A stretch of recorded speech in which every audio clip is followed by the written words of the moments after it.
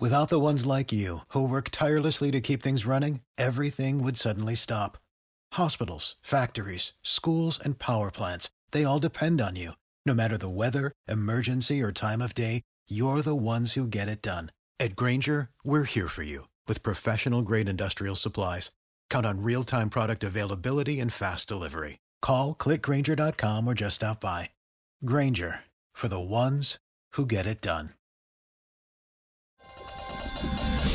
Hey, it's Kyle Meredith, host of the Kyle Meredith With podcast, presented by WFPK at WFPK.org and the Consequence Podcast Network.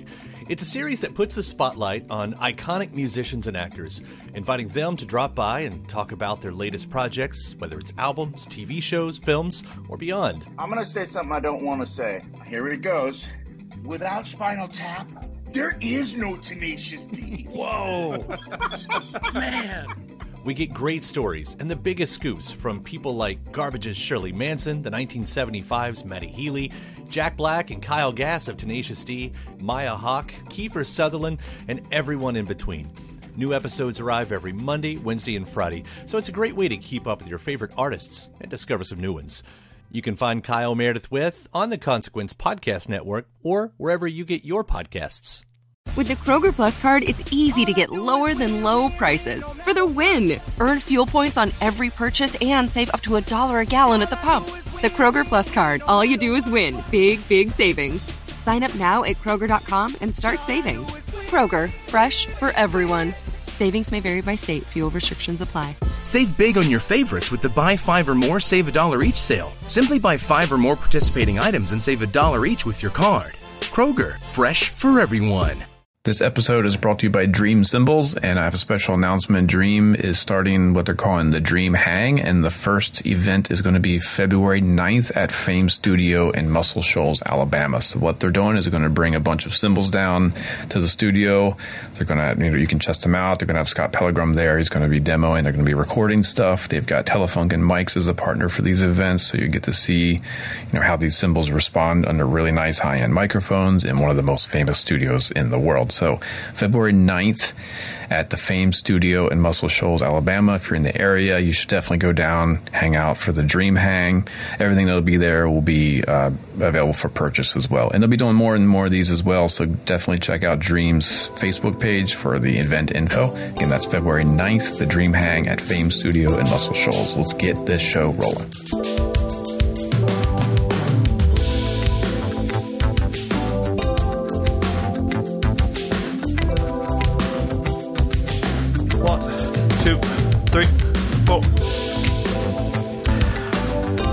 I think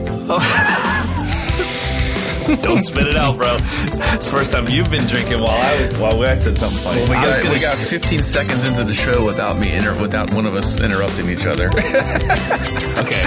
Start again. We're starting over. We're doing this over. 1, 2, 3, 4. What's up, everybody? Welcome into the 2019 predictions episode. Now, normally, when people do a 2019 predictions episode for their podcast, they usually do it at the end of 2018. Now, Mike and I, we go a month into 2019 so we can get a little head start on the info.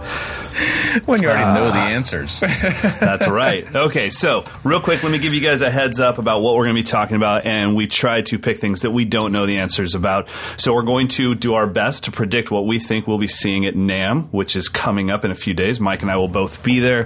Hope we get a chance to see you guys there. Then we're going to talk about what we think the state of the Insta drummers or the social media only drummers will be in 2019. Will we see another household name drummer emerge in 2019? And who was the last one? Was the last one Questlove, Travis Barker, somebody that everyone in the world that doesn't play drums actually knows the name of? Will we see another one of those come out this year? And then we'll also talk about where education is going in 2019, books, downloads, apps, online videos, websites. And then last but not least, we'll talk about the state of clinics and drum festivals in the U.S. All right. Dig it. Well, how we have about, a lot of stuff to talk about. First off, we have that intro beat from James Burgess over in the UK. Yeah. I predicted that. You predicted that? I predicted that would happen in 2019. I knew James was going to submit. He gave us the 1985 soundscape for our 2019 episode. Pretty cool. I feel like I want to ride one of those Tron motorcycles right now. What is he using? He's got a Ludwig Classic Maple kit, a Black Beauty 5x14 snare.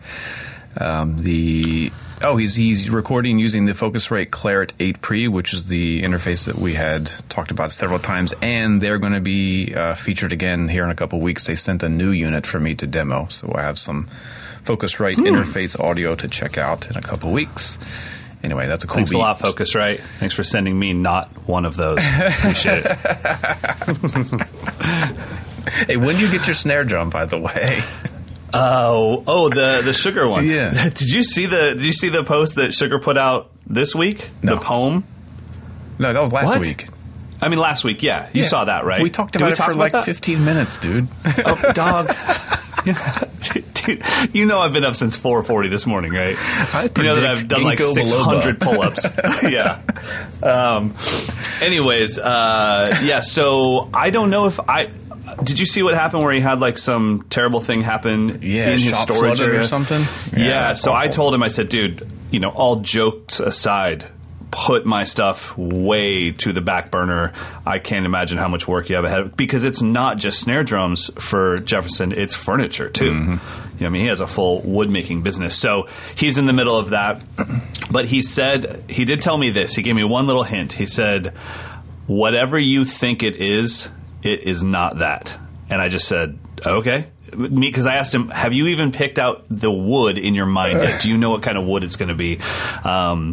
I've left everything up to him. So, I mean, you know that I hate anything bigger than a 5.5. And so if he throws out like a 9x13, even said it the right way, I'm going to be a little surprised. But he said, whatever you think it is, it's not that. So we'll see. I've never even met him. I'll get to meet him at NAMM, I'm assuming. So that'll be cool. He won't be there.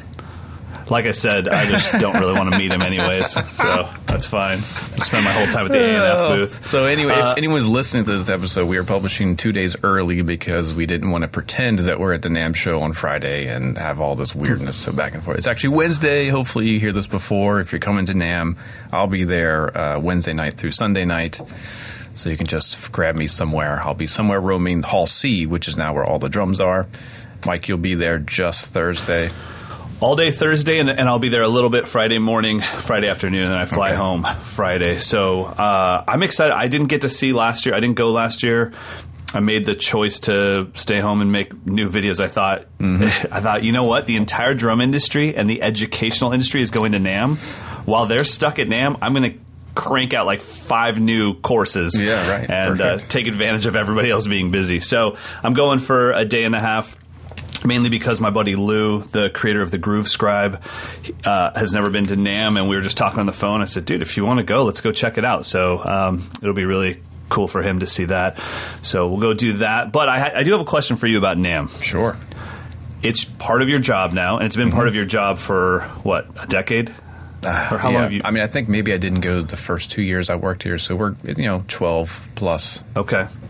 So it's part of your... Well, it is your job. Is there any part of you that still gets excited at all, or is it just is it a daunting task because of how much stuff you have to do while you're there?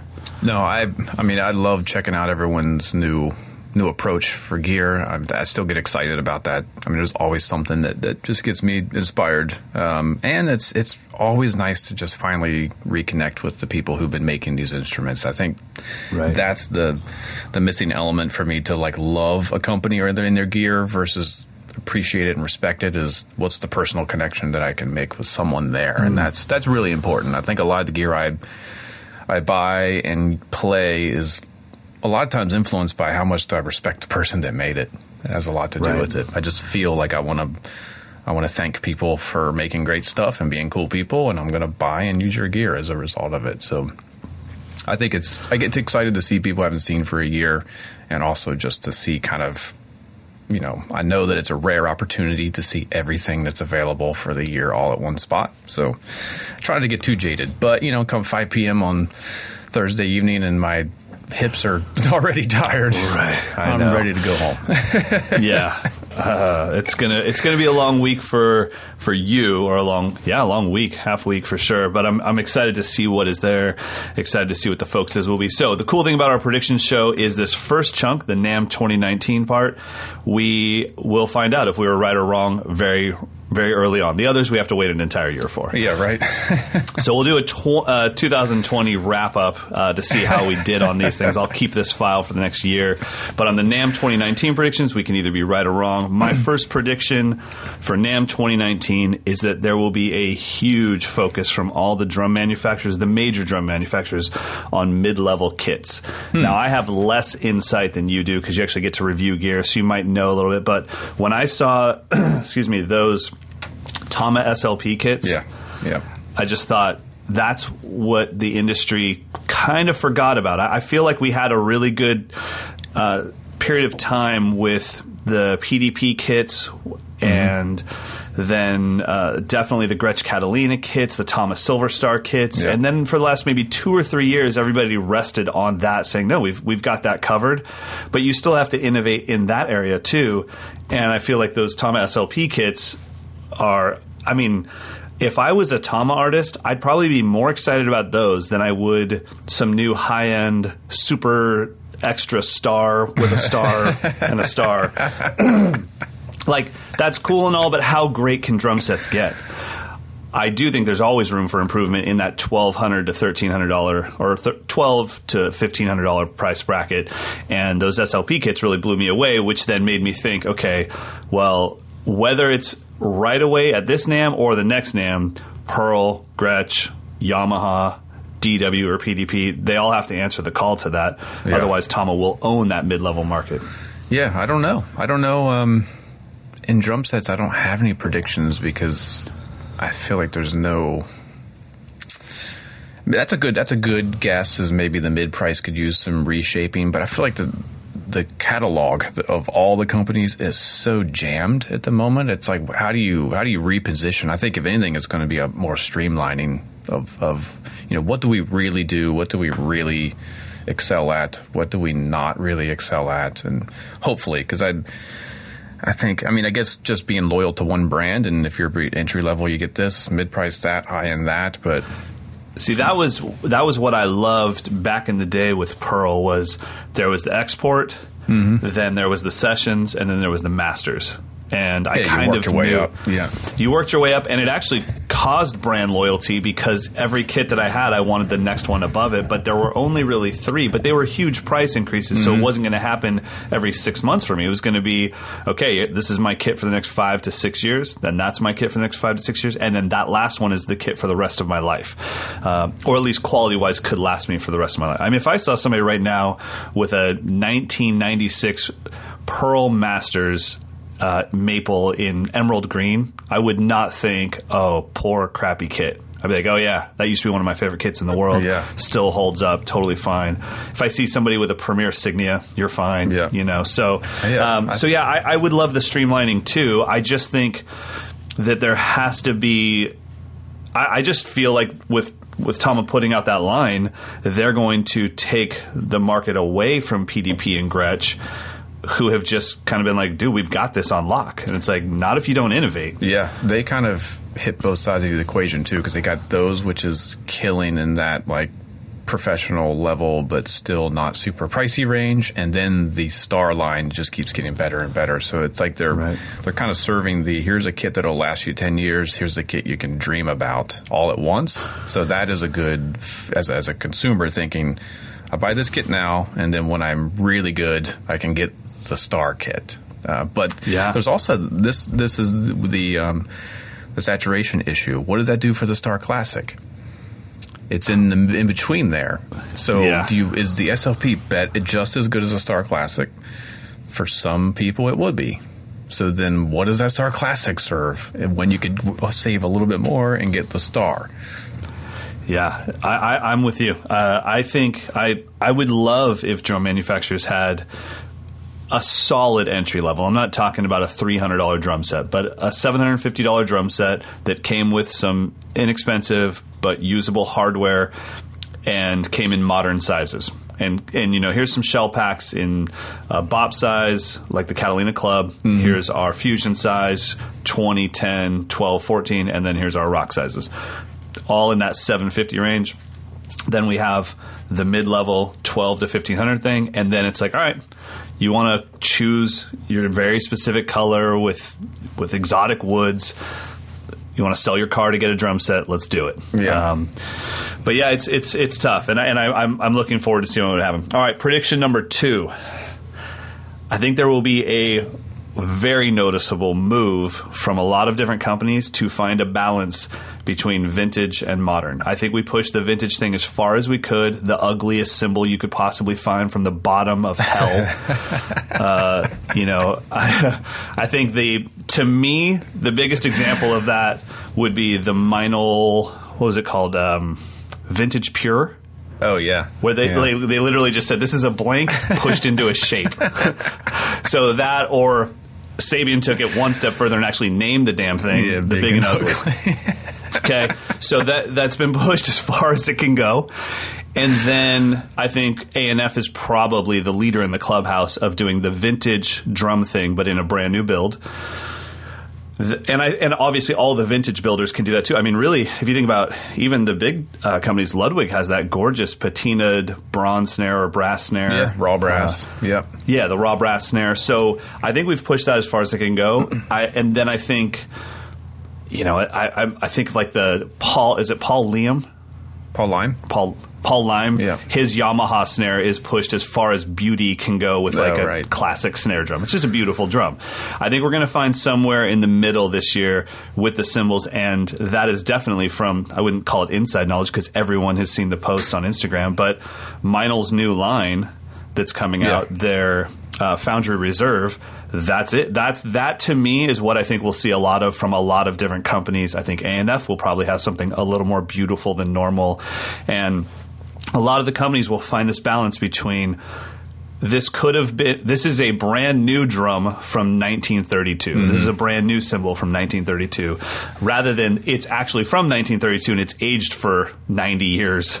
So that's what I think. Well, yeah, and I mean, I have some inside knowledge, obviously, but Rogers Drums is making a comeback. So you're going to have one of the classic brands that represents all of that making a push, and it's 100% new builds. So the Dynasonic snare drum, I tested 2 of them. We'll feature them in a future episode. They're built exactly like the original Dynasonic, but they're new. So they don't have any of the quirkiness of the old ones, and they're priced to the point where it's not it's not a collector's item. You buy the drum, you use it. I think it's like under $1,000 for the snares. My buddy Lou that I was talking about, the guy that made the Groove Scribe, he got one and brought one here, and I was actually shocked at how great that drum sounded. Yeah, and it's just true to form. And apparently, word on the street is they're going to be doing kits. So Rogers as a classic brand, which represented, for anyone who was of that era, that represented like the Rolls Royce of drums. So the prettiest, most fanciest drums was Rogers back in the day.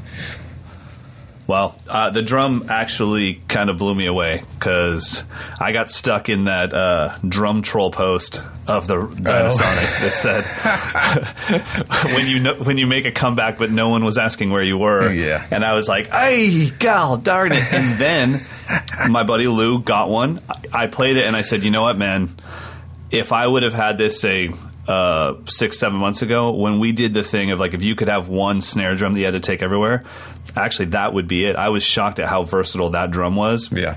And it just sounded like a studio drum no matter what I did with it. It was a really good drum. So I'm excited to check out their kits as well. Yeah, I'm not sure if it's going to be there this year, but I know that was in the works to come out with the snare drum, the quintessential Rogers snare drum, the Dynasonic wood shell, and then expand from there. And I own an old Rogers kit, so I'm really excited to AB a new Rogers kit versus the old Rogers, because the bass drum that came with that kit is still like, when I think of perfect bass drum, that's it.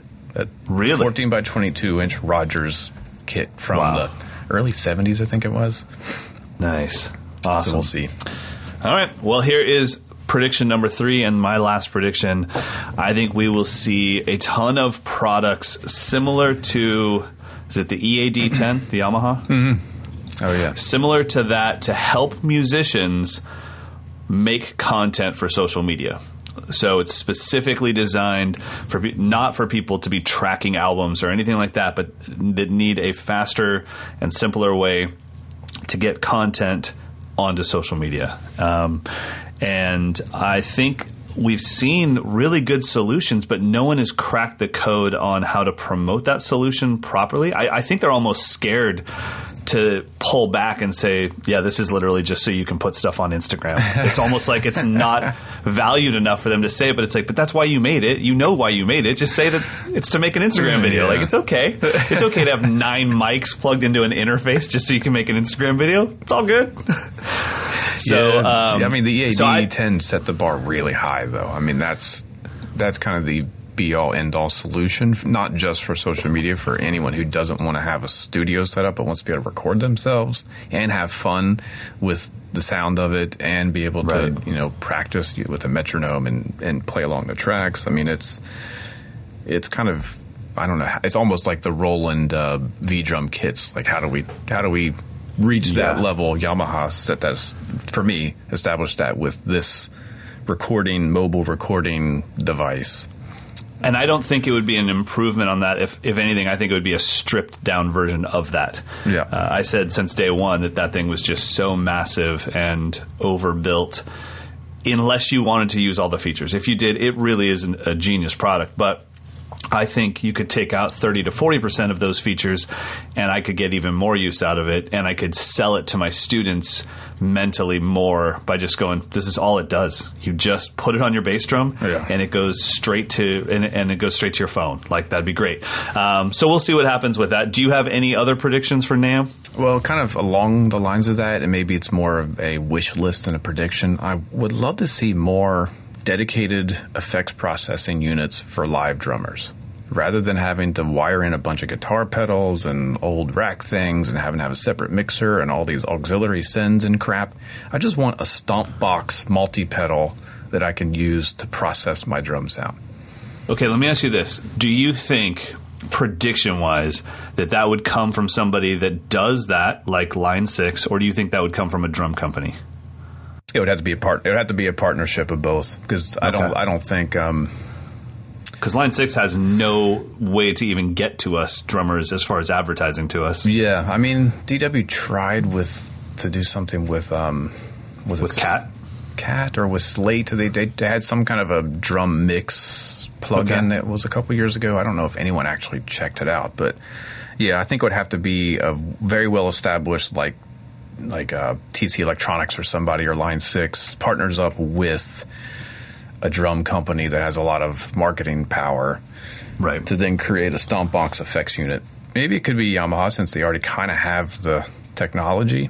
I just want to be able to hit pedals and say, here's the distortion, here's the compression, here's the reverb, and just be able to mix and match and not have to dial in settings and scroll through menus. Just hit the freaking button. Yeah, I mean, honestly, the EAD 10, if you could just have a stomp box or like a multi-pedal with 3 or 4 pedals that could plug into the back of that'd be perfect, because it's already there for you. Yeah, that's what I want to see, because that's where I have the most fun is messing with sound design with drums, and that's been an untouched. I mean, to save a few, like the Matt Chamberlains of the world. There's no reason why you can't treat drums like an electric guitar, but we just don't. Like, why don't we do that? No, I agree. But I think the on an industry level, the problem is until the industry sees enough people wiring things together on their own, they're not going to try to solve that solution for you and Matt Chamberlain. Yeah, I would, because I love you, but well, the industry is like, you don't know what you're missing until you know what you're missing. I agree completely. All right, so our next thing will be what will happen to the Insta drummers in 2019. But before we get to that, we're going to get to a few of your questions. All right, this first question. This was actually one that we had answered in one of the Phantom episodes that got deleted. This is from Jerry. Dude, I feel your snark, bro. I've got 2 microphones recording me right now. You zip it up, Dawson. Am I recording? Yeah, we're good. Okay. This is from Jerry. I recently purchased one of those DIY wooden floor panels that's separated by tennis balls. And I have a pretty quiet practice kit set up, but I found that, I guess, the riser actually made his Zildjian L80 low-volume cymbals resonate more through the wood panels, and they're creating a low hum. So he's wondering if we have any opinions or experiences with these type of risers and the side effects of them. I personally don't, only because even when I was living in apartments here in Sacramento, I always made sure to get the bottom floor because I knew that was going to be a problem. Yeah. So I was always on the ground floor. So I've never used one. I've had a lot of students have good luck with them, but they've all been students that were using an electric kit, electric cymbals, and not using the low volume cymbals. So I don't know. I mean, could you just gaff tape those cymbals a little bit? Yeah, you could tape them up, I would think. And it's probably the stand is also playing a part in it. So maybe isolate the stand a little bit more, or put some sort of foam between the cymbal itself and the metal part on the stand.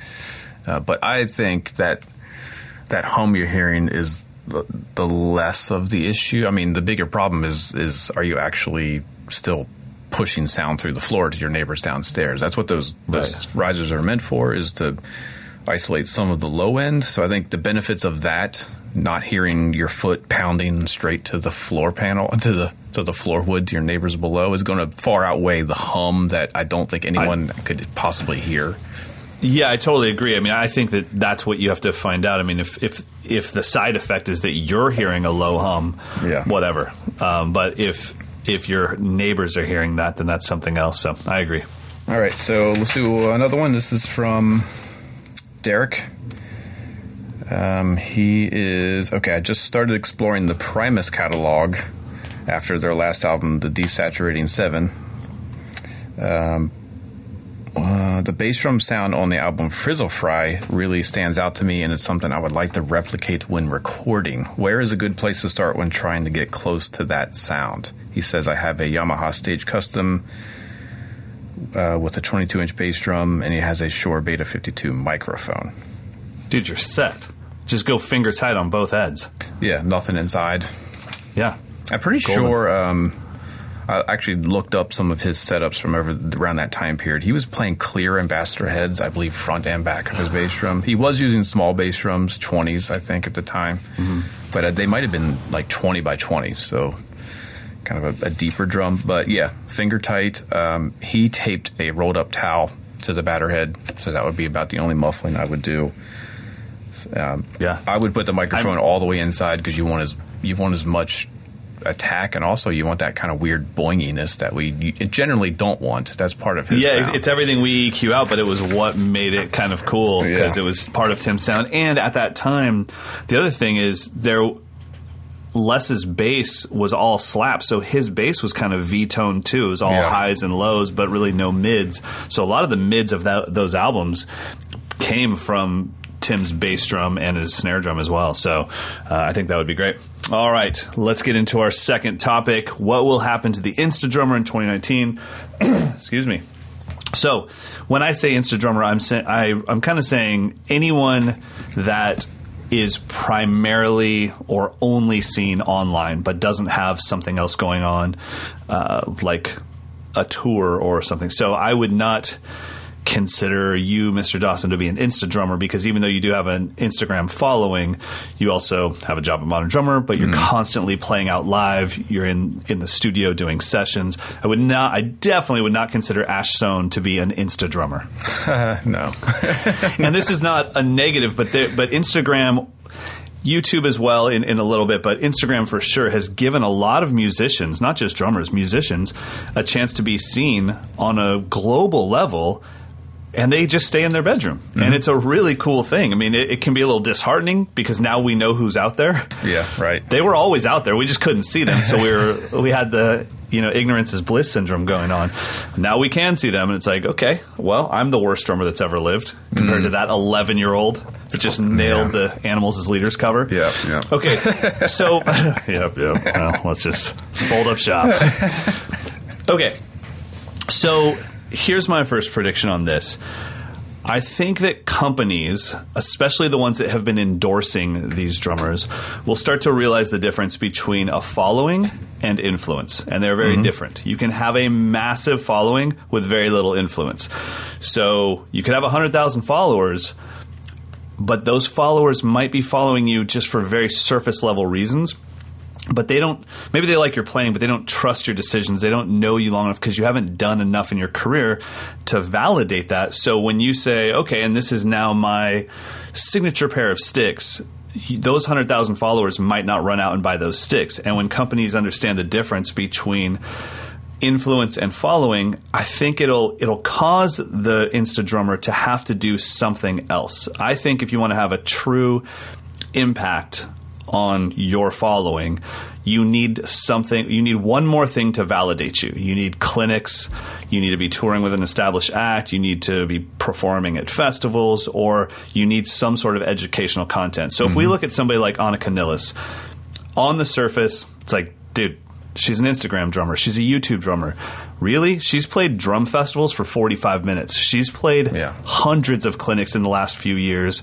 She's put out tons of educational content through different websites, and she's been writing and recording with her own band. She's way busier than just some lady in her spare bedroom doing videos for Instagram. Yeah, I don't get the feeling that she's worried about how many likes she gets. I think she's worried about what's the quality of what I'm putting out there, and how does it represent what I want to do for the rest of my career, and how is it setting me up for future opportunities and that sort of thing. Totally agree. I think even somebody like Luke Holland, who started off as a social media only drummer through YouTube covers, I would say in the last 3 to 4 years has truly validated himself by hanging in there and playing big drum festivals, doing clinic tours, forming his own original projects with who's it, Jason Richardson, I think that he tours with. Yeah. And I mean, we're at the point now where not only did he build up other facets of his career, but he also got a lot better. Like, no one can argue that dude can play his rear end off. So I think that if you are somebody that maybe has 10 to 20 to 30,000 followers, but you've never really left wherever you film yourself, I think if you want to be taken seriously in 2019 and moving forward, you're going to need to add something to that. And like I said, maybe it's your very first tour with a national act, or maybe it's an educational product or something. I mean, to me, Carter McLean, besides, if Charlie Hunter wasn't there, his validation is he's been doing Lion King for the last decade or so. Yeah, right. Exactly. And then on top of that, he's putting out educational content. He has a website, fourhandsdrumming.com. So there's all these things that say, okay, yes, I have a big social media following, but if social media went away, I mean, I think that's the real question. If you're somebody out there that has a ton of followers, if social media went away tomorrow, what happens to your career? Mm-hmm. And then that, I mean, because there's no way your gig next weekend is going to get canceled because Instagram got shut down. Yeah. You're a professional drummer. Yeah. I think, and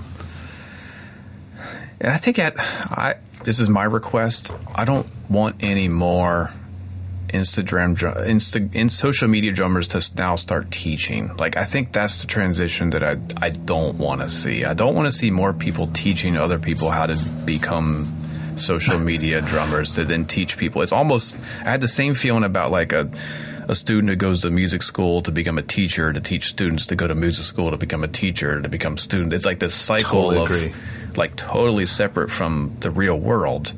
Yeah, it's pretty much archaeology for those who have never done any archaeology. Yeah, I know I teach archaeology. It's like you've never gone full Indiana Jones. And I think I caution against that because I think that's not the easy route, but that's the logical step. Like, what am I going to do with my YouTube page and my Instagram feed? Well, let me teach some stuff. Well, are you at a point when you should be teaching anything? Do you have enough life experience or original thought to be like, now I have something to share, rather than here's my take on the thing I just learned from someone else on YouTube 2 months ago, and because it got a lot of views, and this is the most popular topic, let me do a video of that showing you how that for me, the old man in me says, whoa, go live life, go explore, go make some music, make some bad art, make some good art, find out what you like, what your real spot is.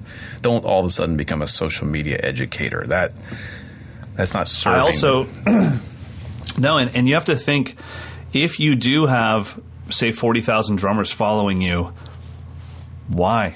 It's because you're doing goofy drum stuff, So I mean, it depends on, and which is fine. It depends on what you want to do. And I think anyone that's going to enter the social media realm of like, okay, I'm going to start posting a lot and I'm going to try to build my profile, you really need to know what you're trying to do before you start, because that will determine who is going to who you're going to be attracting, and then what happens to your career after that. I think Ash Sohn is constantly playing groovy stuff that makes other producers I don't think he's embarrassed if Pino Palladino sees one of his videos. He's like, dude, I groove the hell out of that. Yeah, and he's not. Yeah, I think he and I and some of our peers have the same thought, where social media is just a distribution for what we're doing. Just right. This is what I do. I think of it for me as an EPK. Like, I don't have an actual EPK. You want to see what I can do on the instrument, just look at the weird crap I post on Instagram. If you like it, cool. If you don't like it, that's cool too. I'm not trying to be everything for everyone, but I could say that I've definitely gotten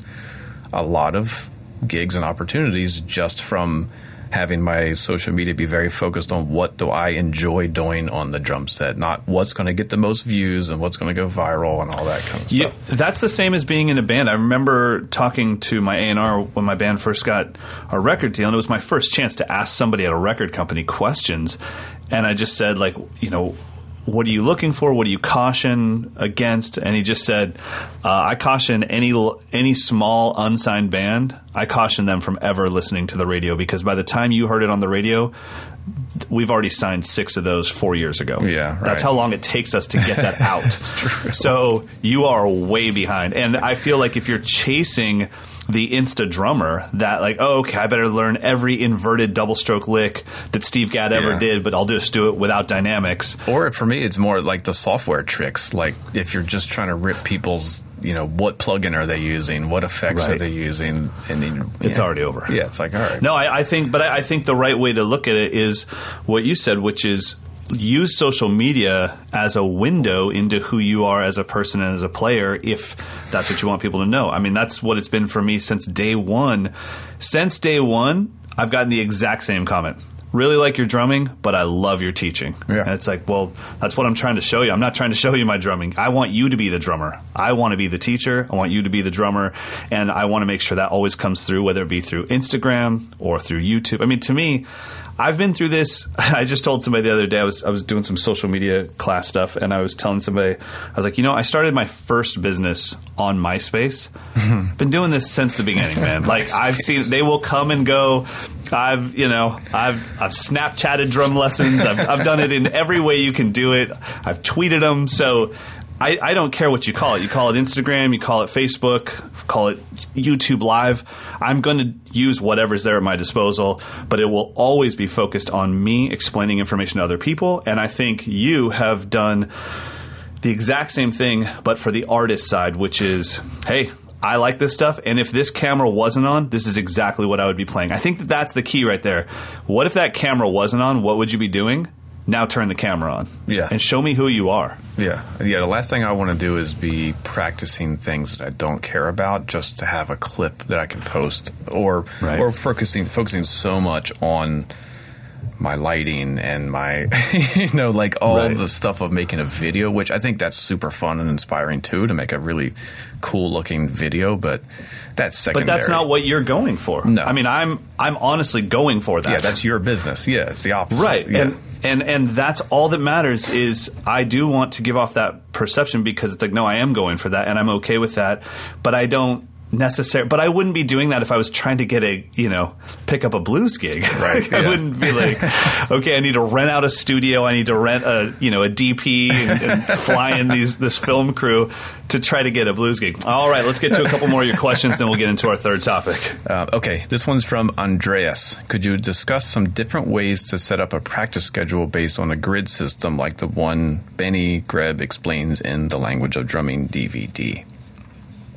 I think that actually kind of goes back to what my pick of the week last week, where I have like a list of a dozen ways that I'm going to practice a concept, a sticking and whatever, and I just mix them up in an app, a raffle app. So I'm not constantly doing like one version and then do the next hardest version and then the next hard. It's always, I might be starting my day with the most difficult version of that exercise I know.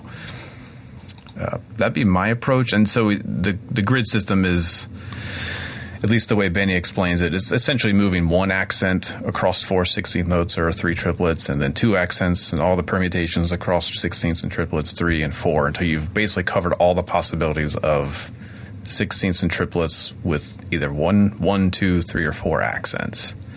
Right. And that explains it. But that's the way I set up a schedule, is I mix it up. I make sure I don't practice the same progression every single time. Right. I'm with you. I mean, I think I go through the standard ones quickly to see if I have any physical limitations that I'm going to have to work out. And then after that, it's just trying to find out through the practice, well, which one. There are certain things that I can do in a grid system where it's like, oh, I can physically place the note there, but the feel sure goes to hell when I do that one. I can think right now on bell patterns, 16th followed by 8th followed by 16th, 1E, a 2E, a 3E. Man, I am the worst at that bell pattern. I can do 1 and a 2 all day long, 1E in, 2E in all day long, but 1E, a 2E, a 3E, my feel goes out the window. And it's not, this is the one thing we always have to get across to students. There's nothing more difficult about that compared to the other ones. It's 3 notes in the space of 4 possibilities. What makes it difficult is it's the most unfamiliar to me. Yeah. I've given it the least amount of effort, given it the least amount of time, and I've listened to the least amount of music that has that rhythm in it. Yeah. So it's just not natural to me. So question, when you sat down to start practicing, a handful of ideas, sure, do you generally start with one that is least troublesome to kind of warm your brain and body, or do you go straight to the one that's giving you a headache? Straight to the one that's giving me the headache, because I consider that to be my main focus, starting on something I currently can't do. Okay. I'm usually warmed up by that time. I mean, it's pretty rare that I sit down on the drum set for the first time of the day and start practicing something I can't do. I'm very lucky that I have enough time that I can sit down and play a song, and then, but not to learn the song. I can play a song for fun, like, oh, I dig this song. And then generally right now I'll improvise in a subdivision for about 10 minutes and see if I can make it a full 10 minutes without a single break in that subdivision. And it's a subdivision that's a little challenging for me. So, and then I'll start practicing. But yeah, I don't know. I've always had this thing where there's a very binary version of practice for me, which is I either can do it or I cannot. And I will work on it until I can. Once I can, to me, that's when practice starts. Yeah, then it's refining. Doing it is not the practice. That's like, okay, I got to get to the 1 or the 0. I got to get to the 1. Then I start working on it and flushing it out and seeing, I think there's something, and I've never really been able to explain this in online educational form, but I know what it's like to be me, to be as me as I can be on the drum set. I know what I feel like when I'm just playing for fun. Do I feel like that while I'm working on this exercise? If I don't, then I still have more work to do. And I will sit there until I feel like me. That's a good barometer. I was, this is kind of off topic, but sort of related. I saw an interview with someone who interviewed Kobe Bryant, like went to one of his practice sessions and kind of observed what he was doing.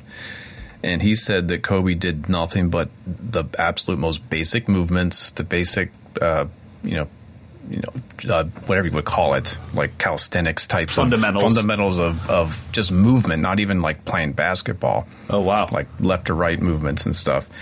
And he asked him, like, well, why are you still doing so much basic stuff? You're the greatest basketball player on earth. And he says, and his answer was, why do you think I'm the greatest basketball player on earth? Because I haven't gotten bored of the basics, of the fundamentals. Yeah. So he said he was working towards surgical precision with the most basic fundamental elements of the sport.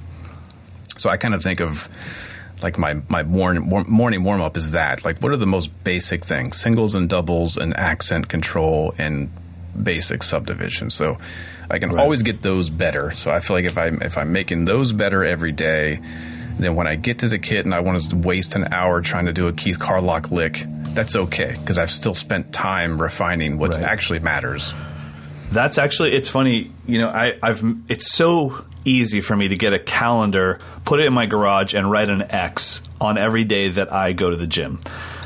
And because I just know that the fact that I went to my little CrossFit class, I know that I'm in better shape today than I was yesterday. But I haven't done that with drumming in a very long time, if ever. And I think I'm going to start judging my day. Did I get better at the drums? I'm not going to go bananas like, did I improve this specific thing? But did I get better at the drums today or not? If so, good day. If not, I need to get off my ass. And I really want to start doing the same thing. I even had a thought, and maybe you and I can explore this next week, but I had a thought about starting drums over from scratch, but not moving on from anything until I had it at the level that I can now see is possible. Like, do I really, on a practice pad, do I have quarter notes to a level that I would not be embarrassed playing them on a pad in front of Dave Weckl and JoJo Mayer?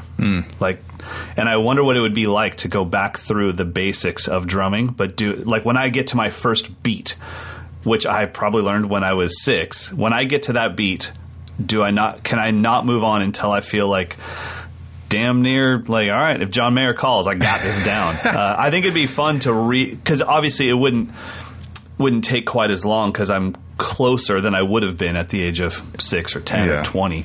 But yeah, I don't think there's ever a time where you can stop working on the fundamentals. Well, did we answer his question? I feel like we did. Yeah, I think so. If you want to see, I mean, look at the crow's feet in my eyes. If you want to see the amount of stress that happens when you try to go back and redo everything from the beginning. Cool, I'm going to skip that. Thanks, bud. That's been my entire quest for the past 15 years was I want to not be embarrassed to play drums in front of people. And the root of that I've discovered was I wasn't confident in my abilities. I wasn't confident enough that what I was playing on the drums wasn't something that would make my heroes laugh. So I was like, okay, well, what do I got to do to get rid of that? Well, can you play quarter notes? Nope. All right, here we go. Back to quarter notes. Yeah. Well, and I we need to move on, but I did talk to a student recently that was like, I pulled out a page of paradiddle variations for them. And they were like, really? Dude, you've been teaching me for like 2 decades. And I was like, yeah, but you won't see this page the way you would have seen it 2 decades ago. Like, you're such a more advanced drummer now that your radar is up. You know how I expect this to be played. You know how I need this to sound coming from you. I'm not going to accept the fact that you just played the right succession of rights and lefts. We're going in on this. So yes, it's the same thing I taught you 20 years ago, but at a way finer detail. So, cool. All right. It's time for a mid-show message from Dream Cymbals. Same note for everyone. If you're in the Muscle Shoals, Alabama area, anywhere within a couple hours, you should definitely consider driving down to Fame Studio on February 9th to hang out with the Dream team and Scott Pellegrom. They will be there at the studio all day. They'll be demoing and recording cymbals. They will be selling everything that's on site. I'm sure it'll be at really great prices. So yeah, that's anyone who's near Muscle Shoals, Alabama. That would be Nashville, Memphis, Atlanta, Birmingham. Anyone. I would think within a couple hours of the area, it'd be worth a trip.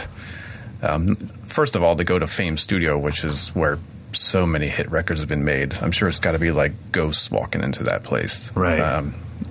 So that's February 9th to Dream Hang, Fame Studios. Go to Dream's Facebook page, find out more information, and that's that. Awesome. I would love to go there. All right, so next prediction. Will we see another household name drummer emerge in 2019? So first of all, who would be the most recent one? Would it be Questlove? Mainly because of the Tonight Show? This is kind of what everyone here at Modern Drummer deals with is not like years ago when we had a clear delivery system of who's cool and who's not. It was MTV. Right. It was Rolling Stone magazine. I mean, people are getting their heroes from so many different places. I don't know that there is a household drummer of the past 15 years. I don't know that we have one. Even Questlove, I think. If you're not, to me, the last one I can think of is Travis Barker, where he was famous away from the drum set. Yeah, so you're going back mid-90s, so 20 years since we've had a drummer celebrity. Every person knows equivalent of Ringo or Gene Krupa or something like that. Yeah, I mean, I think of when you tell someone you play drums. Who's that person going to bring up to ask you about? Pretty much when I was a kid and I would say, I started playing drums, my uncles would go, what do you think about Buddy Rich? Yeah. And then at some point they'd say, what do you think about Neil Peart? And, big Phil Collins fan, and be like, yeah. And and then obviously there was I would say Travis was the first one where my students in the late 90s could walk into my lesson room for their first lesson, and I could visually tell who their favorite drummer was. Right. That's crazy, where I could just see their hat and be like, big Travis Barker fan? And they're like, is it the neck tattoo? I'm like, yeah, you're 11. Stop getting neck tattoos. I don't know that we're going to see that phenomenon ever again until like a celebrity becomes a famous drummer. I don't know. I don't know how it's possible, because I think of, the guys and girls who are, Annika Nilles is, she's probably more influential for some of the young female drummers we have than any drummer in the history of drumming. But ask anyone who's not a drummer that knew who Annika Nilles is, they're not going to know. I've always said that that's the benefit of having any drum recognition is I can go to NAMM and get my ego pumped a little bit, and I can walk right outside of NAMM and not have any problems. Right. Yeah. Like no problems. And I always thought, like, man, what would it be like if Dave Weckl, Vinnie Colaiuta, and Steve Gadd went to the mall? No one would bother them. They would say, look at those old guys. Yeah, exactly. Are you guys looking for Banana Republic? So, it's... Yeah, now, on the flip side of that, I was at NAMM last year. A friend of mine works for Paul Reed Smith Guitars, and they had a John Mayer model debut at the NAMM show last year. John had to have freaking armed security to take him to and from the convention center. There's not a single drummer on earth that I can think of that needs that. Even Dave Grohl could somehow manage to get through the show without getting attacked. Yeah, I think we probably, and I don't know if this is just because of the Will Ferrell thing, but we probably left out Chad Smith. But a lot of people do know who Chad Smith is, but you can see him walking around NAMM. Yeah, and you wouldn't... Like, by himself. You see him, it's like, that's definitely... someone that I should know, but I don't know who it is. Like, he's one of those types. Yeah. So I don't know. Yeah, and I think it like you said, I don't know if there will be one. I don't think we'll see one in 2019. So, and this is our 2019 predictions episode. All right, you want to do another question before we get to our next topic? Yeah, we've got this one is from Dustin. I was practicing some singles and double/paradiddle warm-ups on the practice pad, and I realized that I can play certain stickings way faster if I think of them as a right-hand ostinato with the left hand filling in the spaces. This causes me to favor the right hand, especially when incorporating it around the kit. I was just wondering if you guys have dealt with this and any thoughts you might have. Interesting. I totally see that, and I see that. I've always called that mind jump that you're making, Dustin, hidden rhythms. And what I mean by that is inside of your standard paradiddle sticking, there are these hidden rhythms that show up depending on which hand you favor. If you're favoring the right hand, you're going to hear ding, ding, ding, ding. Mm-hmm. And it's going to be very different if you favor the left hand. And then if you start to kind of go back and forth, my biggest fear for you, Dustin, would be that if you favor the right hand, you're missing out on the coolest melodies. Mm-hmm. So I think that you should do what you're doing, but you need to do more variations of it. Pretty much exactly what Mike said about take that sticking pattern, find 15 different dynamic variations, put it into the lottery hopper, and play them all. Yeah, I think knowing that that's your tendency is a good thing, because now you know what your strengths are, which then implies you know what your weaknesses are as well, so you can work on them. So can you accent the left hand? That would be my suggestion for practicing. I also think, I don't know if you read music or not, but this would be a good opportunity to learn some repertoire, learn some rudimental snare drum pieces, because there is no set way that these figures might be orchestrated. So you have to kind of be able to play a double stroke roll with accents at any point and not have to rely on I have to hear it this way with the right hand accented. Right. That's kind of helped me kind of get out of this learning exercises, learning patterns, is learning pieces of music that apply these rudiments and patterns to phrases that it's not exercise. It's not like progressive accents. It's a phrase. The accent might be on the E, it might be on the the double might be on the E, the double might be on the and. So that would be one suggestion. But it's still, that's, at least you've found some music within these stickings. That's always I think that's a huge learning curve. Like, it's not an exercise anymore. You found some music, so That's what takes. Eventually, you want the sticking to go away. You should be singing. Exactly. I'm never singing right, left, right, left, right, left, right, left. I never want to be singing that. I want to be singing get to. So I think you'll have good luck with that, Dustin. You'll be fine, buddy. All right, next subject: where is education going in 2019? Is it books? Is it downloads? Is it apps? Online videos? What do you think, buddy? Education in 2019, I don't think video online courses are going to go away. They're probably here to stay, and I think they're just going to get better and better. And I think this goes back to what we were talking about earlier. With the Instagram social media drummers, I think they were stopgaps. They kind of filled the void that the industry couldn't fill. Like, there's this whole new media that we aren't trained and equipped to fill. So let's rely on people who are good at it now, get them through until we figure out how to do it on our own. So I think we're going to see more like professional businesses kind of come out in the online education world that are tailored towards our market. I would think finally they catch up and like, okay, this is how we can do this for real with like real credible educators and that sort of thing. That's my prediction for the online stuff. I also have a fear that that's going to impact the private teachers negatively in a way that young parents might think, well, the kid doesn't need to leave the house and he can take a drum lesson. So why go down to the school and have to sit there for 45 minutes while he does the same stuff with a teacher? That would be my worst case scenario.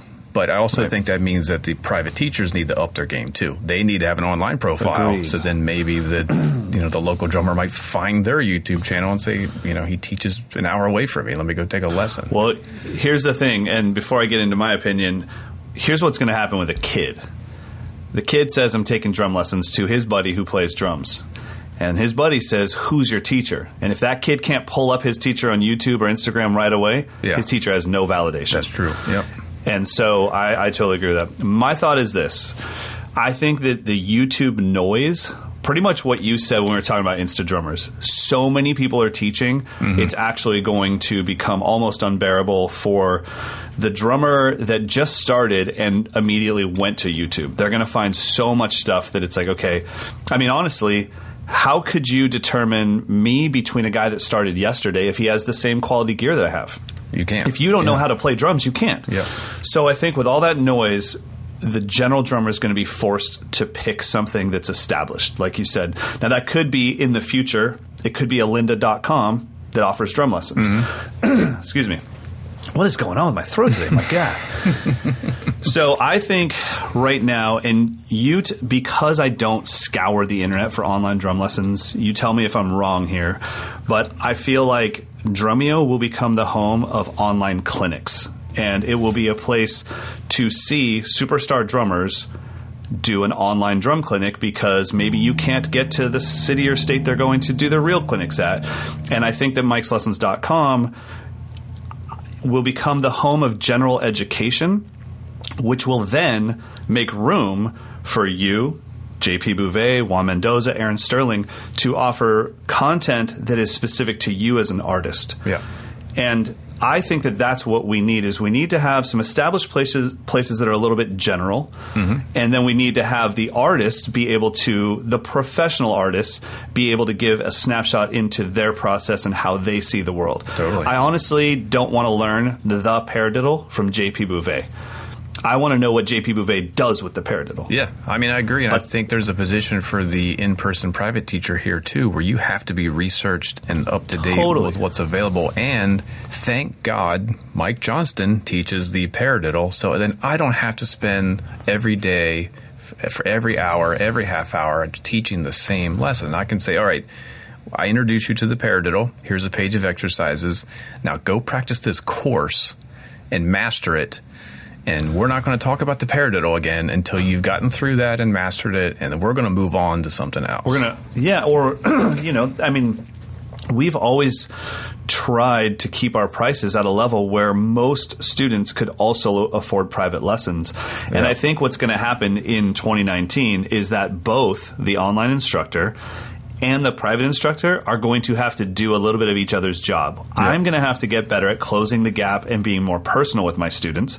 And then the private teacher is going to have to get better at the technology. And if I was a private teacher right now, I would teach the lesson, and I would always hold out the last 5 minutes of the lesson to film the final product so that my student had no excuses. Yeah. I would say, when you get home, there's a video of me playing this the way it's supposed to sound. Yeah. Here's the Groove Scribe link, so you can slow it down and speed it up. You have no excuses. Yeah. And so I think that the private teacher is going to have to embrace the technology, and the online teacher is going to have to be very personal. And I think we'll kind of meet in the middle somewhere. But I don't think Mike's Lessons or Drumeo is going to change a lot in 2019. I think we'll see more people like you using Patreon and stuff, Joe Arrington using Patreon to say, okay, you truly you're asking me so many questions on social media, I can't keep up with it. I'm going to make some content for you. Yeah, I mean, that's exactly how it started for me. Was I'm getting the same questions over and over again. Let me just make a video, and then anyway, you know, the big thing I got was, can I get your loops? Can I buy your loops? I'm like, no, because I don't think of it that way. I didn't start this page to have a product of loop packs at the end. Right. It's like, not really, but I saved all those files, so I was able to go back through later and cut out, because what I do in every video is the first 10 seconds is just the loop playing, so I have an archive of what the loop is. Not thinking that I would ever use it for anything but my own reference, but I was able to go back in, load it in Ableton Live, lock it to a grid because they were improvised. There was no click track or anything. So I could find a tempo, lock it in, make a 10-minute version, create a pack, put it on my Patreon page. Say, go subscribe for $5-10 and you can get the pack. So then it became a product that I had no intention of making, but people just kept asking me for it. So those are the best products. They're organic. And it's, I've always told other people that were trying to do what I do, I said, don't make a product to sell, grant a wish. Meaning you need someone to ask you to do it before you do it. Mm-hmm. If you just do it and you're like, just so you know, piano lessons with Mike Johnston. And they're like, yeah, but nobody asked you. And it's like, I don't care, I'm teaching them anyways. It's like, but you can't play. I don't care, I'm teaching them anyways because I need some money. It's so obvious, and people can read that stuff and it's never going to work. Yeah. But if you're just teaching on YouTube like I was 13 years ago, and somebody says, dude, have you ever thought about making a longer version of this, or could you break that down more? And it's like, yeah, just come to Sacramento, see me for lessons. And they're like, well, I live in South Africa. It's like, well, oh, damn. Okay, yeah, I could film this.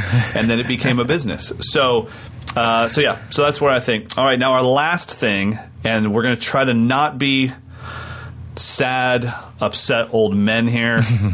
Drum clinics and drum festivals in the U.S. And the reason why I say in the U.S. is because I do festivals and clinics all over the world, and they're doing fine. Mm-hmm. The U.S. is a different story. It is.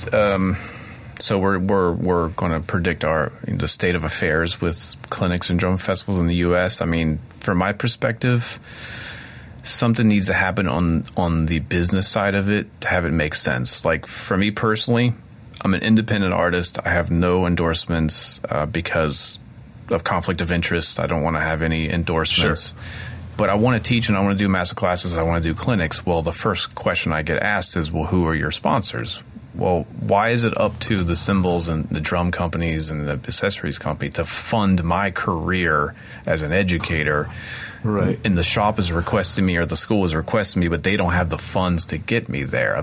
The business side of it is screwy. So that until that gets worked out, I don't think it's ever going to become really healthy here in this country, because it's always going to be the manufacturers have a disdain for these people who want to go out and do clinics and teach because it's just expense. And the shops are like, well, how do we justify $500 if we... maybe someone will buy a cymbal, maybe someone won't. Right. Well, I think that when I'm going to, I don't even remember what I'm doing, but I know that I'm going to the UK in March. When I go and let's say I'm in a drum shop in England somewhere, they can charge $35, $45 a head because everyone that's coming knows I came from America. Mm-hmm. And so they know there's fees, and they're okay to pay that. It's an event, and they'll pay for it. When I'm in Ohio, people think I drove. When I'm in New York, people think I drove somehow. It's like, it's Mike. He's always here. It's like, no. That was 7 hours on a plane. Someone had to pay for all that jet fuel. So I agree, and I think clinics are going to do better, but it's going to be super grassroots. I think you're going to see a lot of tightly packed rooms, people paying $45 for a 50-person masterclass instead of a clinic, but it'll be at Nelson Drum Company or something that barely holds 50. It'll get more and more intimate, but it's going to take young owners or hip. You don't have to be young, but you have to at least understand social media. It's going to take younger owners that understand social media partnering with younger artists that understand social media to promote it well enough to get anyone to come out. I think we also have to stop doing the free clinics thing because no one can make their money back. I mean, what a terrible business model. Why that started years ago, I mean, I guess it made sense. Just get people in the store and they're going to buy the gear that's being demoed, but that seems such a far... I mean, I've been to a lot of clinics. I've never bought anything more than maybe a mic cable or a pair of sticks at those clinics. It's never even occurred to me. I mean, the first thing I want to do when it's over is leave and go practice. Right. I don't want to stick around. Buy but I've never been like 22-inch China. I'll wait in line. Let's come back tomorrow. So I agree. And I think that as someone that worked in retail when I was 17 years old and we had Russ McKinnon come in and we had Simon Phillips at the store, I remember asking my owner, like, how much did that cost? You just got, Simon Phillips. And he's like, oh, it didn't cost anything. Yeah. And I'm like, wait, well, that dude drove up in a Mercedes. And they're like, oh, yeah, his drum companies, back in the day, you could make like $1,500 a day doing clinics, no problem. Yeah. And it was because all the companies would spend so much money and they had these huge budgets for it. Well, by the way, that's not there anymore. I mean, if you just tell a random store in Poughkeepsie, it's $3,500 for me to do a clinic. They'll be like, awesome. See you next time. Do you have Mike Dawson's number? I hear he's cheap. Yeah. I hear he's desperate for attention. Oh, God. But yeah, so I think that clinics will change a little bit into a much more intimate but paid for thing because there's honestly no other way to do it. And I can tell you from the inside, companies are starting to pull their funding completely from U.S.-based clinics where they're saying, if you go out and do it, we'll support it a little bit, but we're not booking them for you anymore. Yeah, and I think it's just unfair to expect everything to be free and have the manufacturer just pay for everything. I mean, even just not calling it a clinic, that might be step one. Because clinic, right. I think we think it's a demo, it's a product demo, it's free material. It should be a workshop. It should be a master class. And if you're going to go, at least expect $10 cover charge. Just totally agree. What I would never expect to see a great drummer, whether it's a young buck like Matt Gartzka or Dave Weckl. If they said Matt's coming to town, Matt Halpern's coming to town, he's going to demo some periphery stuff and teach a little bit. I've been to a ton of Matt Halpern clinics because I've been on tour with him. His clinics are fantastic, and if somebody said it's $35, I wouldn't balk at it. I think the only problem is you have to find that balance where who are the people that need this clinic in their lives and how much can they afford? Yeah. You don't want to price them out, but still, I totally agree. And the thing is, it won't change anything for the artist. If you pay $35 to go see Dave Weckl, I promise he already has a set fee. He's not going to get any more, whether it's $35 or $45 or $55. All of us clinicians have a clinic fee, and the way that if you contact Amber, my wife, and say, okay, I want to bring in Mike, I have a set fee, and however that gets paid has nothing to do with me. If you carry all of my products, then Gretsch will chip in, Mino will chip in, Vader will chip in, and that will take the cost off of the dealer. Off of the retail shop. And then if you don't carry any of my products, you have to pay that. But my price never changes. So I wouldn't mind paying $35 just to know, okay, the store didn't lose any money, the vendors or the shops or whatever, whoever makes the damn products, they didn't have to come up with too much money out of pocket. But it can be crazy. I mean, how do you think I got to China last year? I know. It wasn't because I just had like frequent flyer miles. I mean, Gretch had to pay for that. I literally just got invited to Australia. Okay. Because we talked about it a couple of weeks ago. Right. And I'm thinking, well, yeah, obviously, yes, but I don't have a couple $1,000s to hop on a plane and go hang out in Australia. Who the heck's going to pay for that? So I think the business side of it is really what needs to get worked out. And we have to, I think, as consumers of this information, we have to just realize that a $20 cover charge is nothing. That's probably barely going to even cover the expense to put the event on.